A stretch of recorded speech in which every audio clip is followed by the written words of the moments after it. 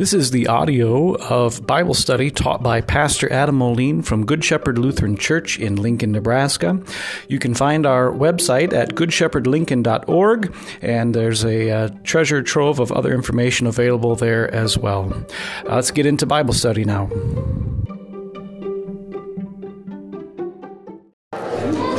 In the name of the Father, and of the Son, and of the Holy Spirit. Amen. Our Father, who art in heaven, hallowed be thy name. Thy kingdom come, thy will be done, on earth as it is in heaven. Give us this day our daily bread, and forgive us our trespasses, as we forgive those who trespass against us. And lead us not into temptation, but deliver us from evil. For thine is the kingdom, and the power, and the glory, forever and ever. Amen. All right, welcome back. We're working our way through the fall into sin. And we've talked about so far how when Adam and Eve fall into sin, the first thing they try to do just is the same that you tried to do when you got in trouble when you were a kid. They tried to hide it. We talked about how that went, and it didn't go that well. They tried to make garments out of leaves. They jumped in the bushes, all to hide from God, but they couldn't actually keep themselves hidden from God because God is omniscient. He knows all things. He's omnipresent. He's located everywhere. We cannot hide our sins or take them away from God's view by our own work. And then when God comes, what he does is he gives Adam and Eve the opportunity to confess the things that they have done that are wrong, the opportunity to confess their sins. And Adam and Eve, just like us, don't do that. Instead, they pass the blame on. It's not my fault, God. It's the woman that you gave to me, so it's her fault and yours. And it's not my fault, God. It's the serpent that deceived me. And so they acted just like we do. And in all of this, we see kind of the teaching preparing us to learn about confession and absolution, right? And so in Genesis so far, we're only to chapter 3, we've seen baptism prefigured. We've seen confession and absolution prefigured. We've seen the Lord's Supper prefigured. And we now also have seen how God's Word works as well. So we've got the means of grace, Word and sacrament that we've seen all over. Now, to be clear, we see these things, but they are not the foundation in the sense that this isn't where we go to learn about them. Right? When we want to learn about the Lord's Supper, we go to the verba, our Lord Jesus Christ, the night he was betrayed, took bread. That part, we go there. But when we have that foundation, we can see that this is kind of like the roots that go down underneath that are teaching it from the very, very beginning. All right, so that's what we've done. We're getting ready to move on here. Chad's coming around the basket. The mission of the month is Luther Classical College in Casper, Wyoming.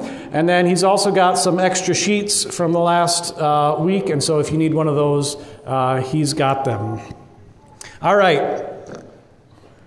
So, Adam and Eve have been given the opportunity to confess, but one of their sins, just like ours, is actually not confessing sins properly, not trusting that it'll take care of them, but instead being afraid of them. And I guess the thing I want to remind you about this, and this is where we kind of ended last week, don't be afraid of confessing your sins. Don't be afraid of confessing your sins. It's for your good to get them off of your conscience. It's for your good of your faith to no longer have them hanging over you. And when you confess and you receive the absolution, I think you realize it then, but it is so terrifying to go in and to do it. And I think last week we talked about several reasons why that's the case. Whoever believes and holds to Christ's word, Luther says, heaven stands open to him. Hell is shut. The devil is imprisoned, his sins are forgiven, and he is a child of eternal life. These are the words of Luther, I think from the Large Catechism, on confession and absolution. And so that's the reason that we should partake in that. Now, we're going to keep plugging away here because we're moving on to the next section. Any more questions about confession and absolution? I watched the movie Gary Heckman talked about last week, I Confess. It was a good movie starring Montgomery Clift from Omaha. Okay? But it tells me one more thing that I need to say to you as well. Confession and absolution isn't something you do to manipulate the situation either. Okay? I don't know if I call him, the bad guy in that movie confesses his sin and then proceeds to frame the priest for the murder that he committed instead. Okay? Don't do that either. Okay? Pastor Goodrow doesn't want to go to jail. No, just... All right. Seeing no questions, we're going to keep going. Genesis 3:14 through 21. God's going to take the matter into his own hands now. The Lord God said to the serpent, "Because you have done this, cursed are you above all livestock and above all beasts of the field. On your belly you shall go, and dust you shall eat all the days of your life. I will put enmity between you and the woman, and between your offspring and her offspring. He shall bruise your head, and you shall bruise his heel." To the woman he said, "I will surely multiply your pain in childbearing. In pain you shall bring forth children. Your desire shall be for your husband, and he shall rule over you." And to Adam he said, "Because you have listened to the voice of your wife, and have eaten of the tree of which I commanded you, you shall not eat of it. Cursed is the ground because of you. In pain you shall eat of it all the days of your life. Thorns and thistles it shall bring forth for you, and you shall eat the plants of the field. By the sweat of your face you shall eat bread till you return to the ground, for out of it you are taken, for you are dust, and to dust you shall return." The man called his wife's name Eve because she was the mother of the living. And the Lord God made for Adam and for his wife garments of skins and clothed them. This is the word of the Lord. Thanks be to God. All right, so Adam and Eve were confronted with their sin and given the opportunity to confess, and they don't take it. And so now God is going to act anyways.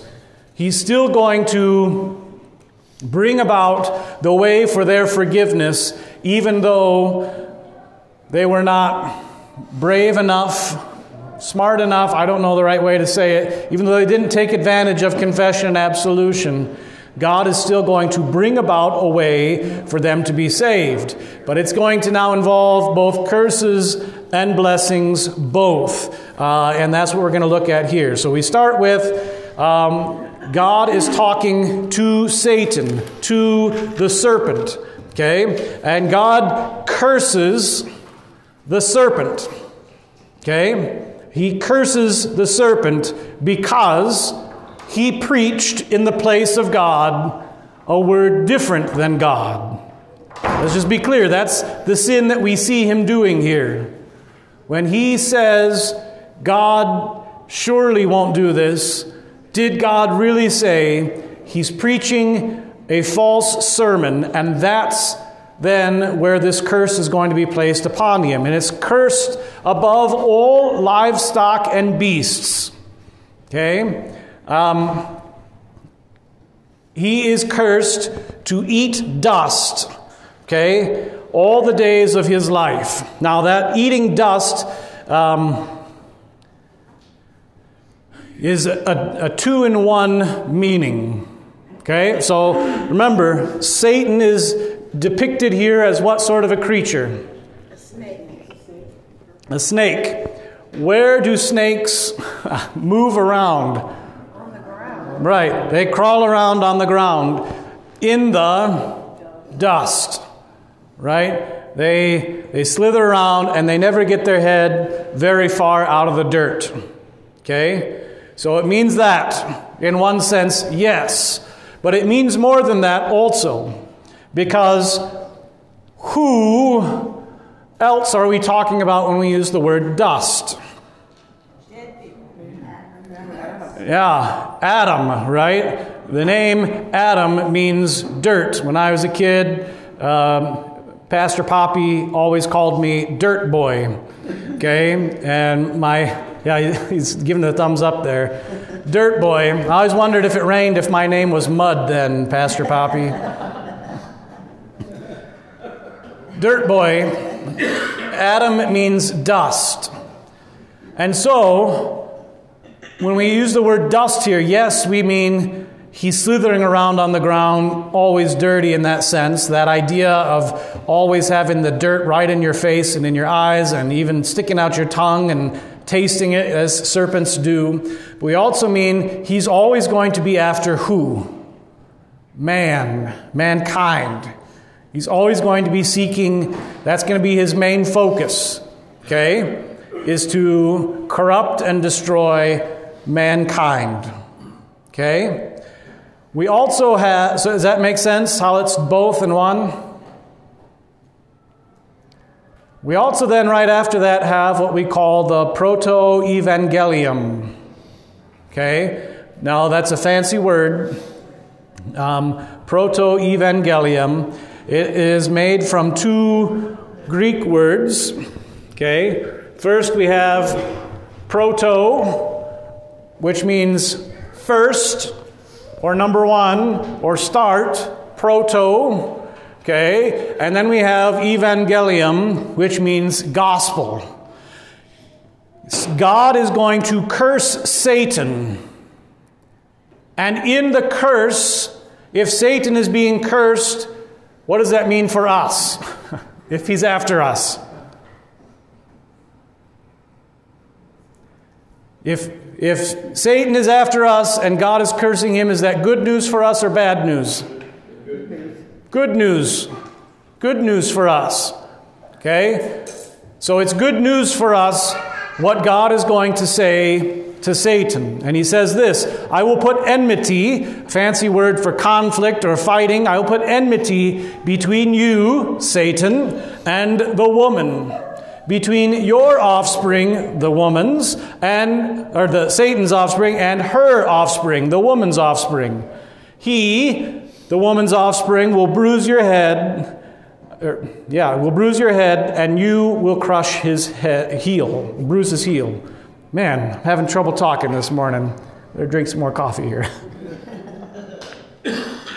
Okay, we have this first gospel, and it talks about a fight that's going to take place between the woman and the serpent, which is where the conflict began. Okay, and we have the word woman here. This means two things also. Okay, first it is talking very literally about who? Eve. It is talking about Eve. Okay? But it also, when we see the woman, that is referring to also the church. Okay? We talk about this in ways like this. Christ is the bridegroom, and the church is his bride. Okay? And brides are always girls. Okay? In the book of Revelation, we see this verse played out in depth when it talks about the serpent, the dragon, the great deceiver, and he's out in the wilderness trying to catch the woman, but she gives birth to a son who is snatched up before the serpent could eat it. And then the woman is kept safe in the desert for a time. Okay? That's the same thing here. The church is part of what they were talking about when we talk about the woman. Is there conflict between Satan and the church today? Yes. Yes. Very directly, okay? There is. It's still going on today, just as God promised. Now, between your offspring and her offspring, who is the offspring, let's start with the easier one, of the woman? First off, we know when we're talking about the woman Eve, did Eve have children? Yeah, more than we know of. We know at least Cain, Abel, and Seth. So we are talking very directly about them. And by extension, if we're talking about Eve's offspring, who are we talking about? Us, eventually. Okay, so that's part of it. Who would be offspring for Satan?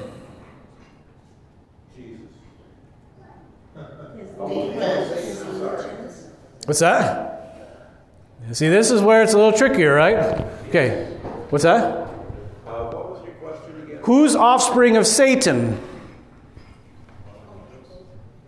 See, it gets a little. Satan is what sort of a creature? An angel. An angel. And angels do not have what? Offspring. They're all created by God.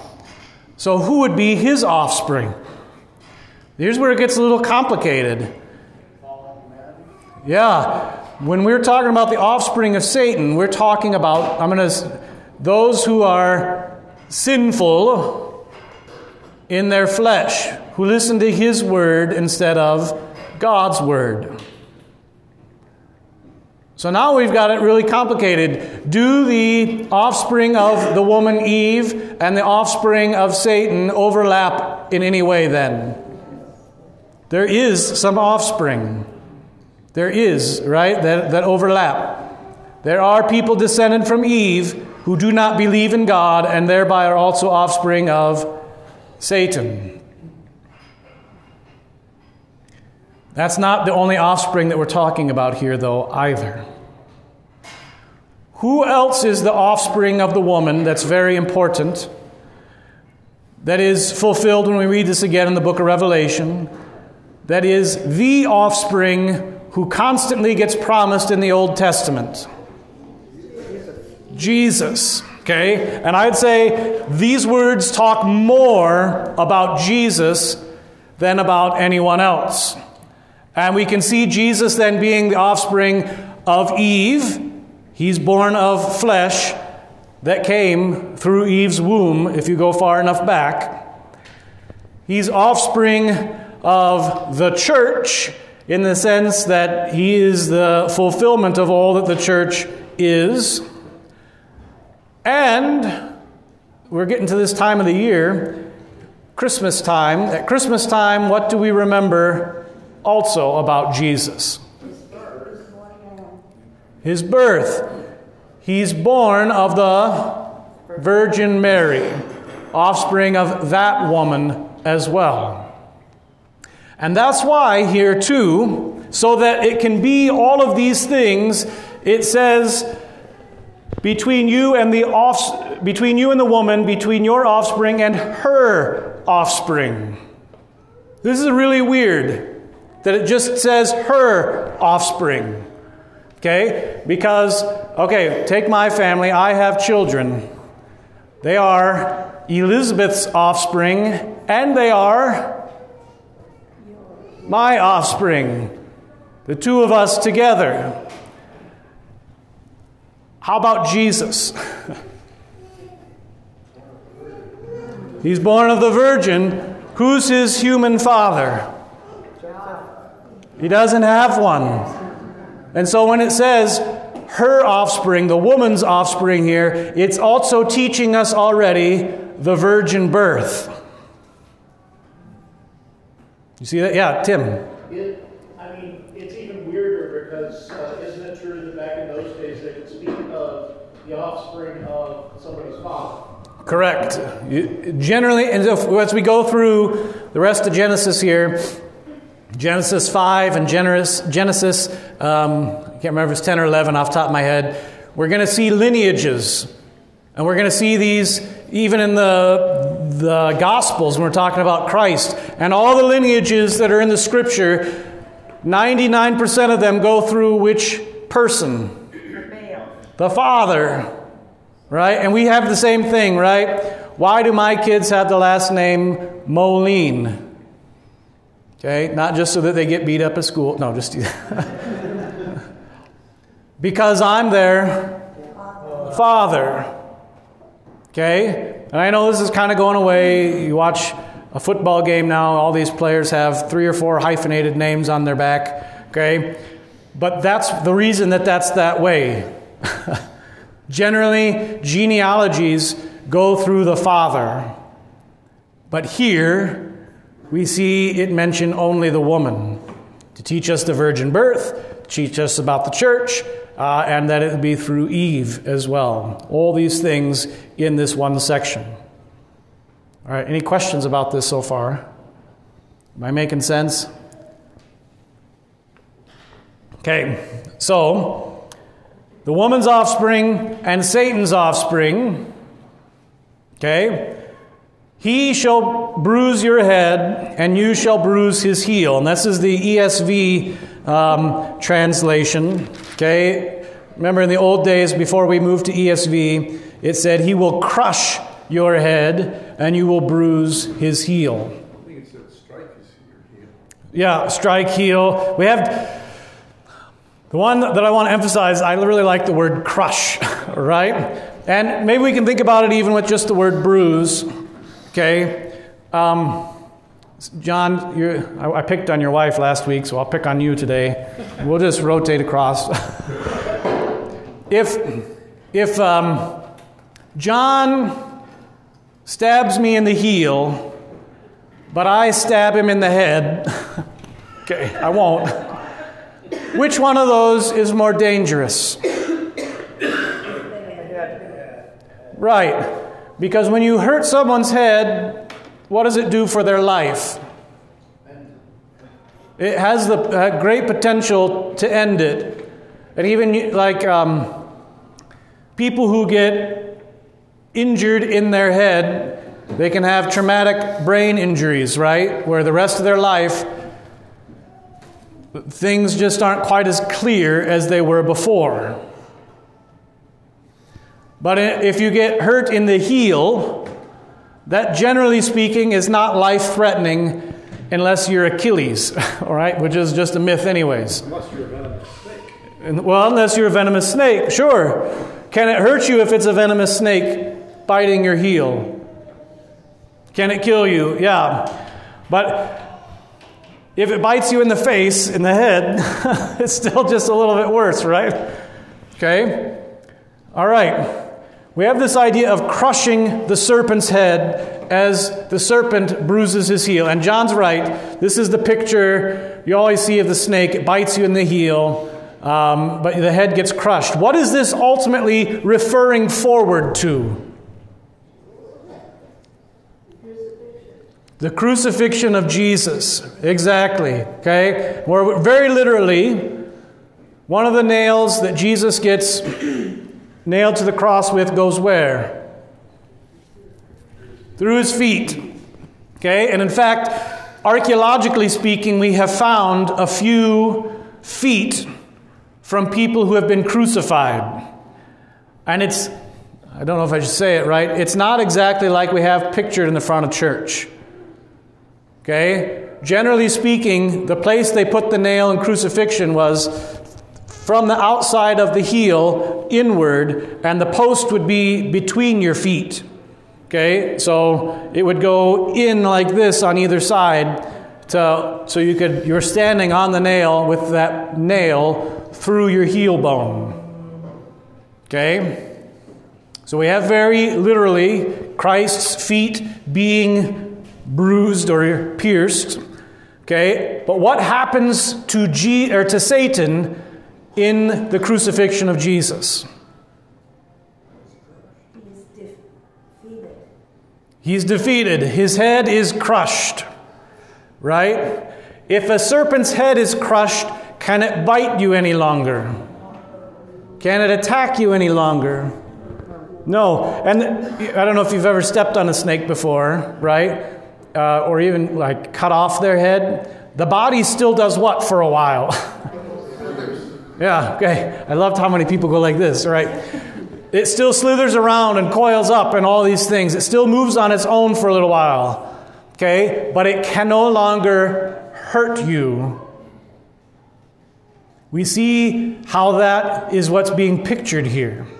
Okay, now if what I say doesn't make sense, and I don't know if we can get the sound to work or not, okay, we see this depicted visually in a movie that I think is really good, this depiction of this scene of Genesis 3, okay, and that's in the movie The Passion of the Christ, okay.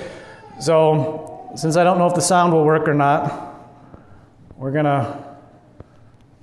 you see Jesus here praying, okay, and then this is Satan.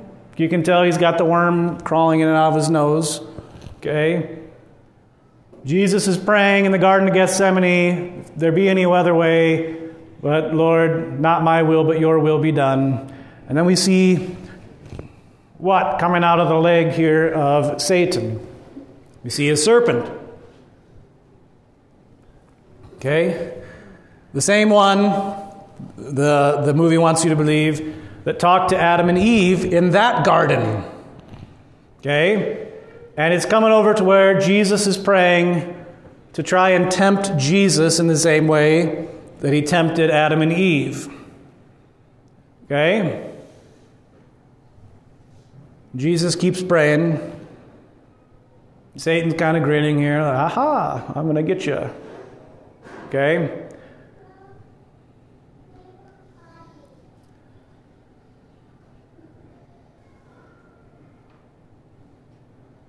All right, Jesus catches his breath.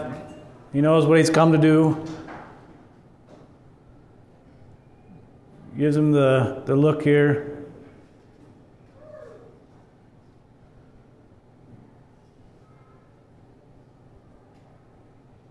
Steps on his head. That's the picture that Genesis 3 is painting for us.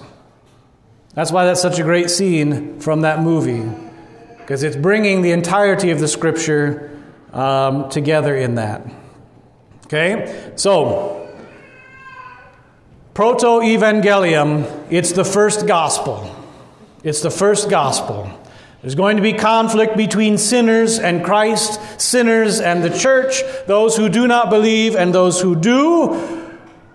But in the end, Satan's head is going to be crushed. He's going to be destroyed. Jesus is going to be victorious. Okay? Jesus is going to be victorious. He is going to win. All right. Any questions about the curse to Satan? Or any thoughts? Or does it make sense how this is good news for us?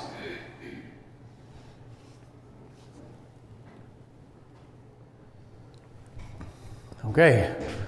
Well, then we'll keep plugging away, because the other ones are related to this also. And maybe we don't think about it that way. Women, what's the curse that God gives you for Eve's falling into sin? Pain and childbirth. Yeah, I think it's just overrated, right? I was there for all 4 of my kids' births. Didn't hurt me at all. No.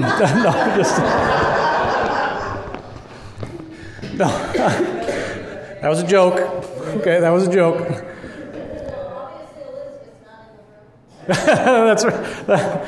Yeah, she was an amazing lady in giving birth.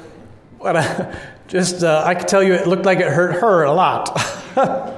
So yeah, Deb.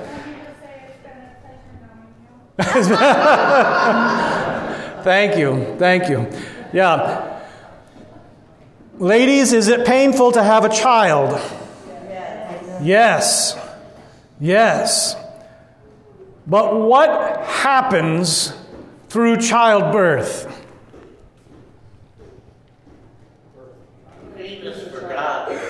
The pain is forgotten, I hear, right?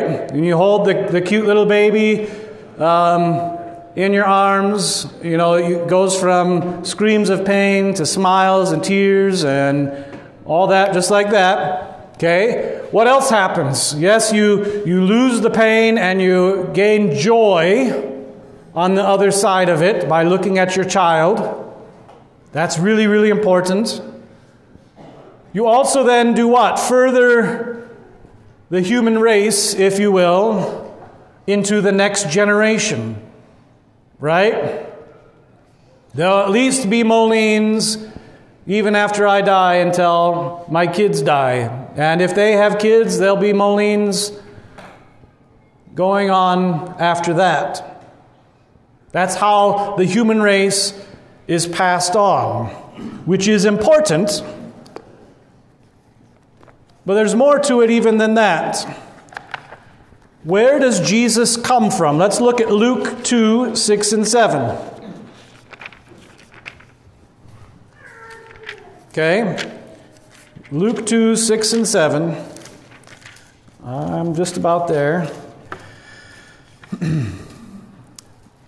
We're in Bethlehem to be registered with Mary, his betrothed, who was with child. And while they were there, the time came for her to give birth. And she gave birth to her firstborn son, and wrapped him in swaddling cloths, and laid him in a manger, because there was no place for them in the inn. Who is it that we're talking about there? Jesus. How does he come into the world? Through childbirth. Okay? Why is it then that God attaches pain to childbirth?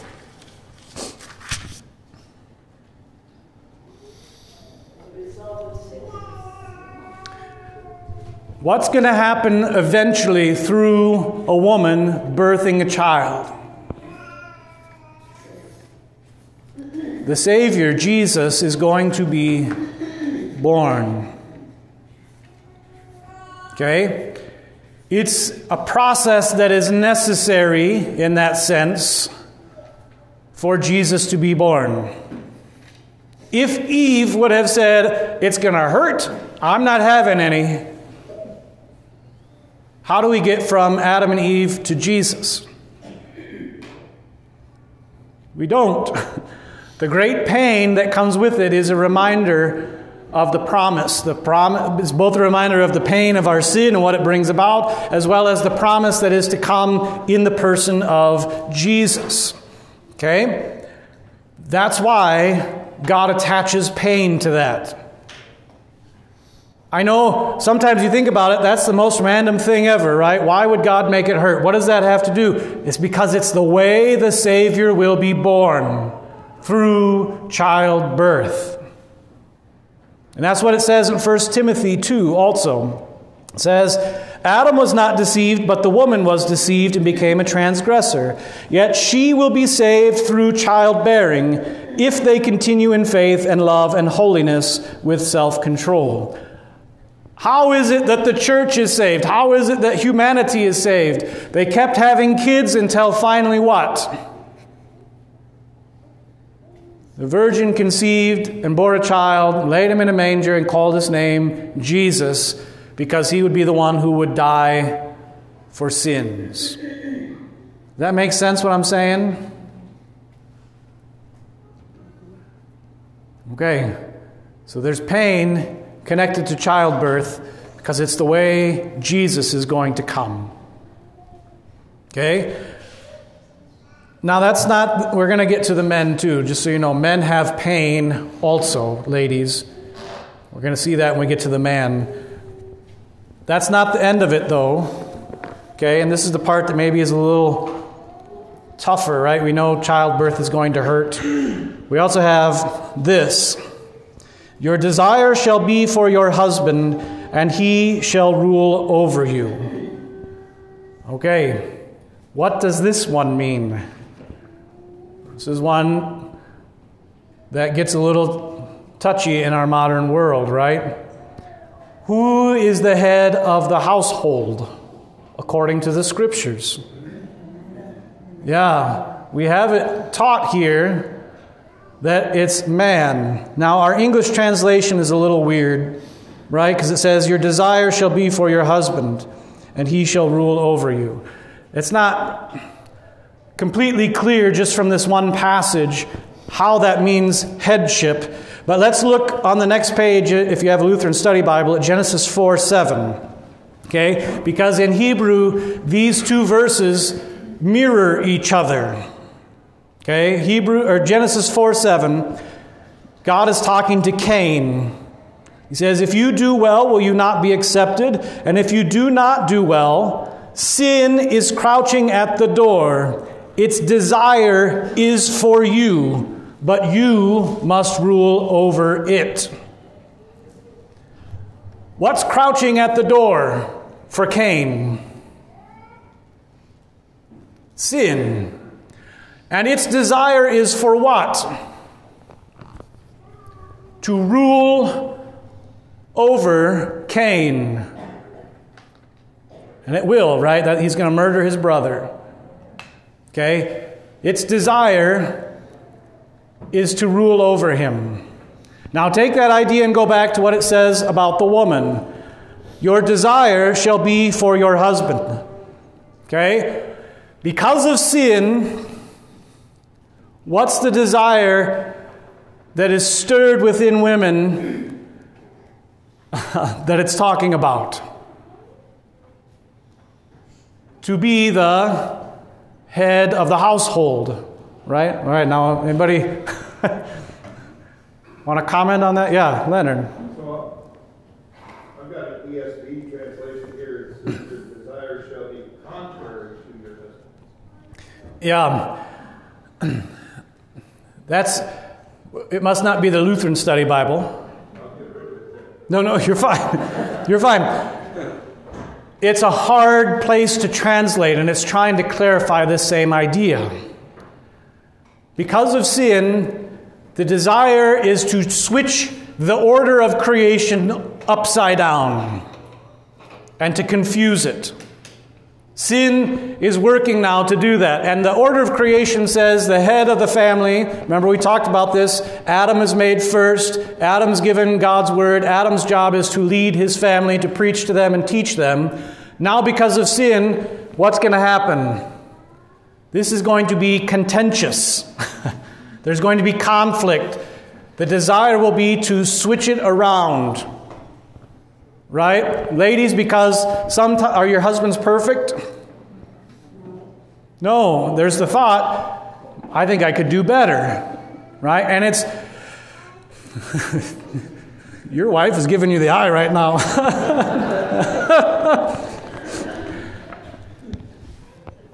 The desire is for it to be opposite to how God designed it. What's the fancy word that we call this today? Feminism. Okay? Feminism in the sense that it's taught now. Okay?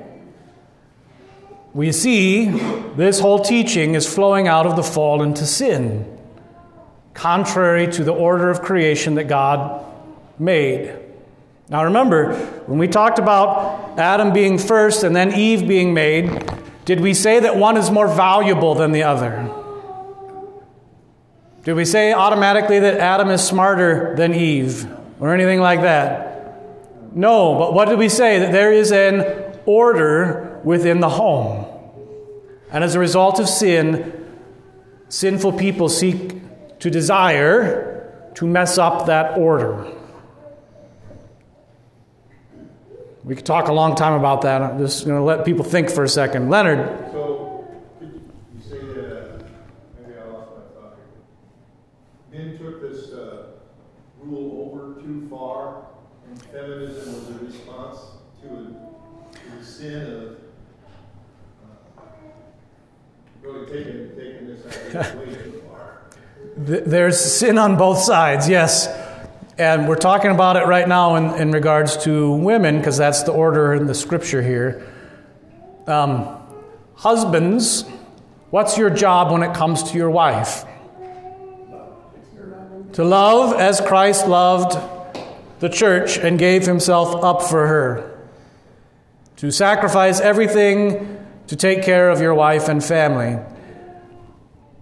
Is that the way that it's always been played out in history, or have men sinned too?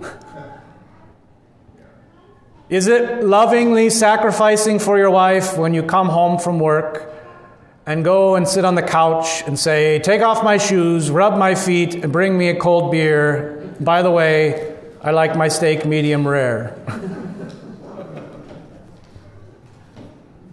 Guys, is that sacrificing for your wife? No. Okay, so there's sin on both sides. Yeah, Tim. And I'm going to go back again to something I brought up a couple weeks ago, that if you look at Mary and Martha when Jesus was visiting, the better part is being subordinate to the husband's catechesis and his role as pastor of the family. Yeah. Is it easy? No, that's what it says here, right?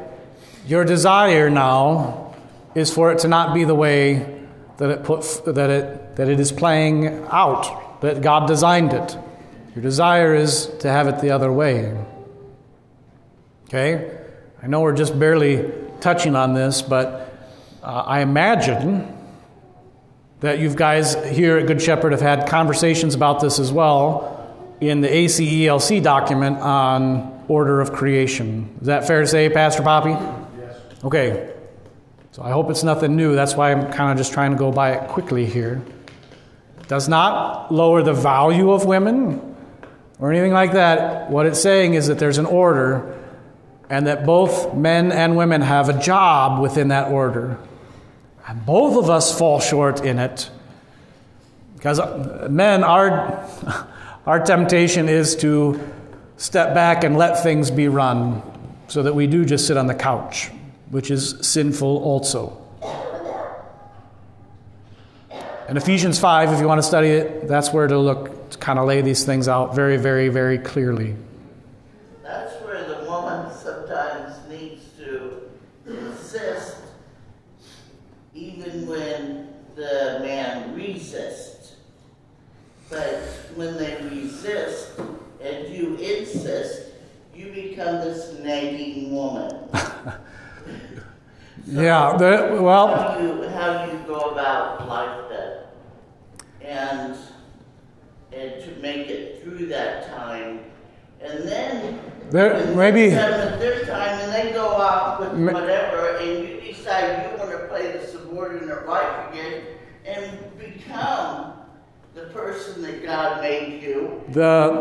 You go up against a whole new. Maybe the thing to say, D, there's a reason this is discussed after we've kind of talked about confession and absolution, right?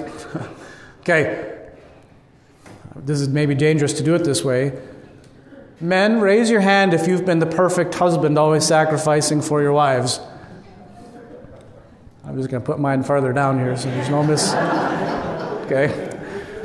Ladies, raise your hand if you've been the perfect wife, always submissive to your husband.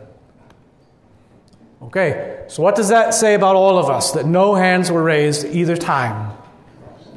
That we're all sinners, and the only way that the order of creation can actually be practiced within our families and our marriages is by forgiveness and mercy and faith in God.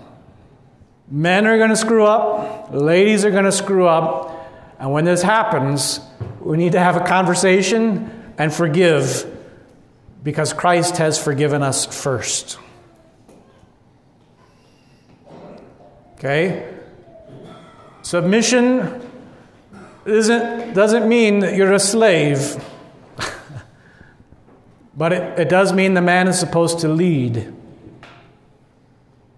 That's a hard thing in our day. Our world doesn't do us any favors in understanding this. Yes, Pastor Poppy. One of the beautiful things about this is as we study these passages and as we realize our own sin and shortcomings, we know that not only are we forgiven, but we can get better. Right. We can grow in this. And anybody who's been married for more than like 60 seconds realizes how much growth you have to be either the husband or the wife that God would have you. And the longer you're married, by the grace of God, you understand and appreciate how the marriage is so much better when God's order is taken seriously. I agree. And I hope everybody heard him. He's got a loud voice. And I think that that's the beautiful thing from Ephesians 5 is that St. Paul says this isn't really ultimately about husband and wife. It's about Christ and the church, in which we are the bride and he is the groom. And he tells us his word and he sacrifices for us, right? This is the picture of Christ on the cross, as well as his whole life and ministry. He gives everything he has. What does he have left on Good Friday evening about 4 o'clock as he's hanging on the cross? His clothes are gone, his home is gone, his blood is gone, his life is gone, his friends are gone, everything is gone. For what? For the church. Okay? And we as a church, are you glad that he did that? Do you listen to his word because he did that? Do you submit to him? Yeah. So if it's hard to think about that first and then look at your marriage in that way. And you do grow in this way. Okay? And I think you're right, Pastor Poppy, that it's something that you grow into the longer you're married as well. And you see this in couples who are towards the end of their lives, right? Okay? You've seen the little old man with the cane, who walks around the car and opens the door for his wife with the walker and helps her in the door and then walks back around and goes to park the car. You've seen these things, right? What's he doing? Right? And she's glad for it and follows him as a result. Okay? And it's feminism then. So we're out of time. I know I used the word and I didn't really go into it that far. Feminism says what? We're going to turn it upside down. And we maybe have to talk more about the definitions of feminism here. There's different layers to the word. Feminism turns it upside down and says we should do it opposite to how God designed it. Okay. So Deb already said, it's been nice knowing me. So now I'm going to close us and then sprint to the door. Just teasing. If you have questions, Pastor Goodroad and I are happy to talk about this anytime. And we'll study God's Word together. Yeah. There's a saying in our country, who wears the pants in the family? Who wears the pants in the family? Yeah. That saying's gotten more complicated, hasn't it? Well, we want to open that door. We'll close here and we'll pick up with this idea next week. And then we'll also look at the results of sin to man as well and see how there's pain there also. And it'll also then, if we're seeing this all in light of Christ, help us clarify the picture even more. So we'll do that next week. The Lord bless you and keep you. The Lord make his face shine upon you and be gracious unto you. The Lord lift up his countenance upon you and give you his peace. Amen.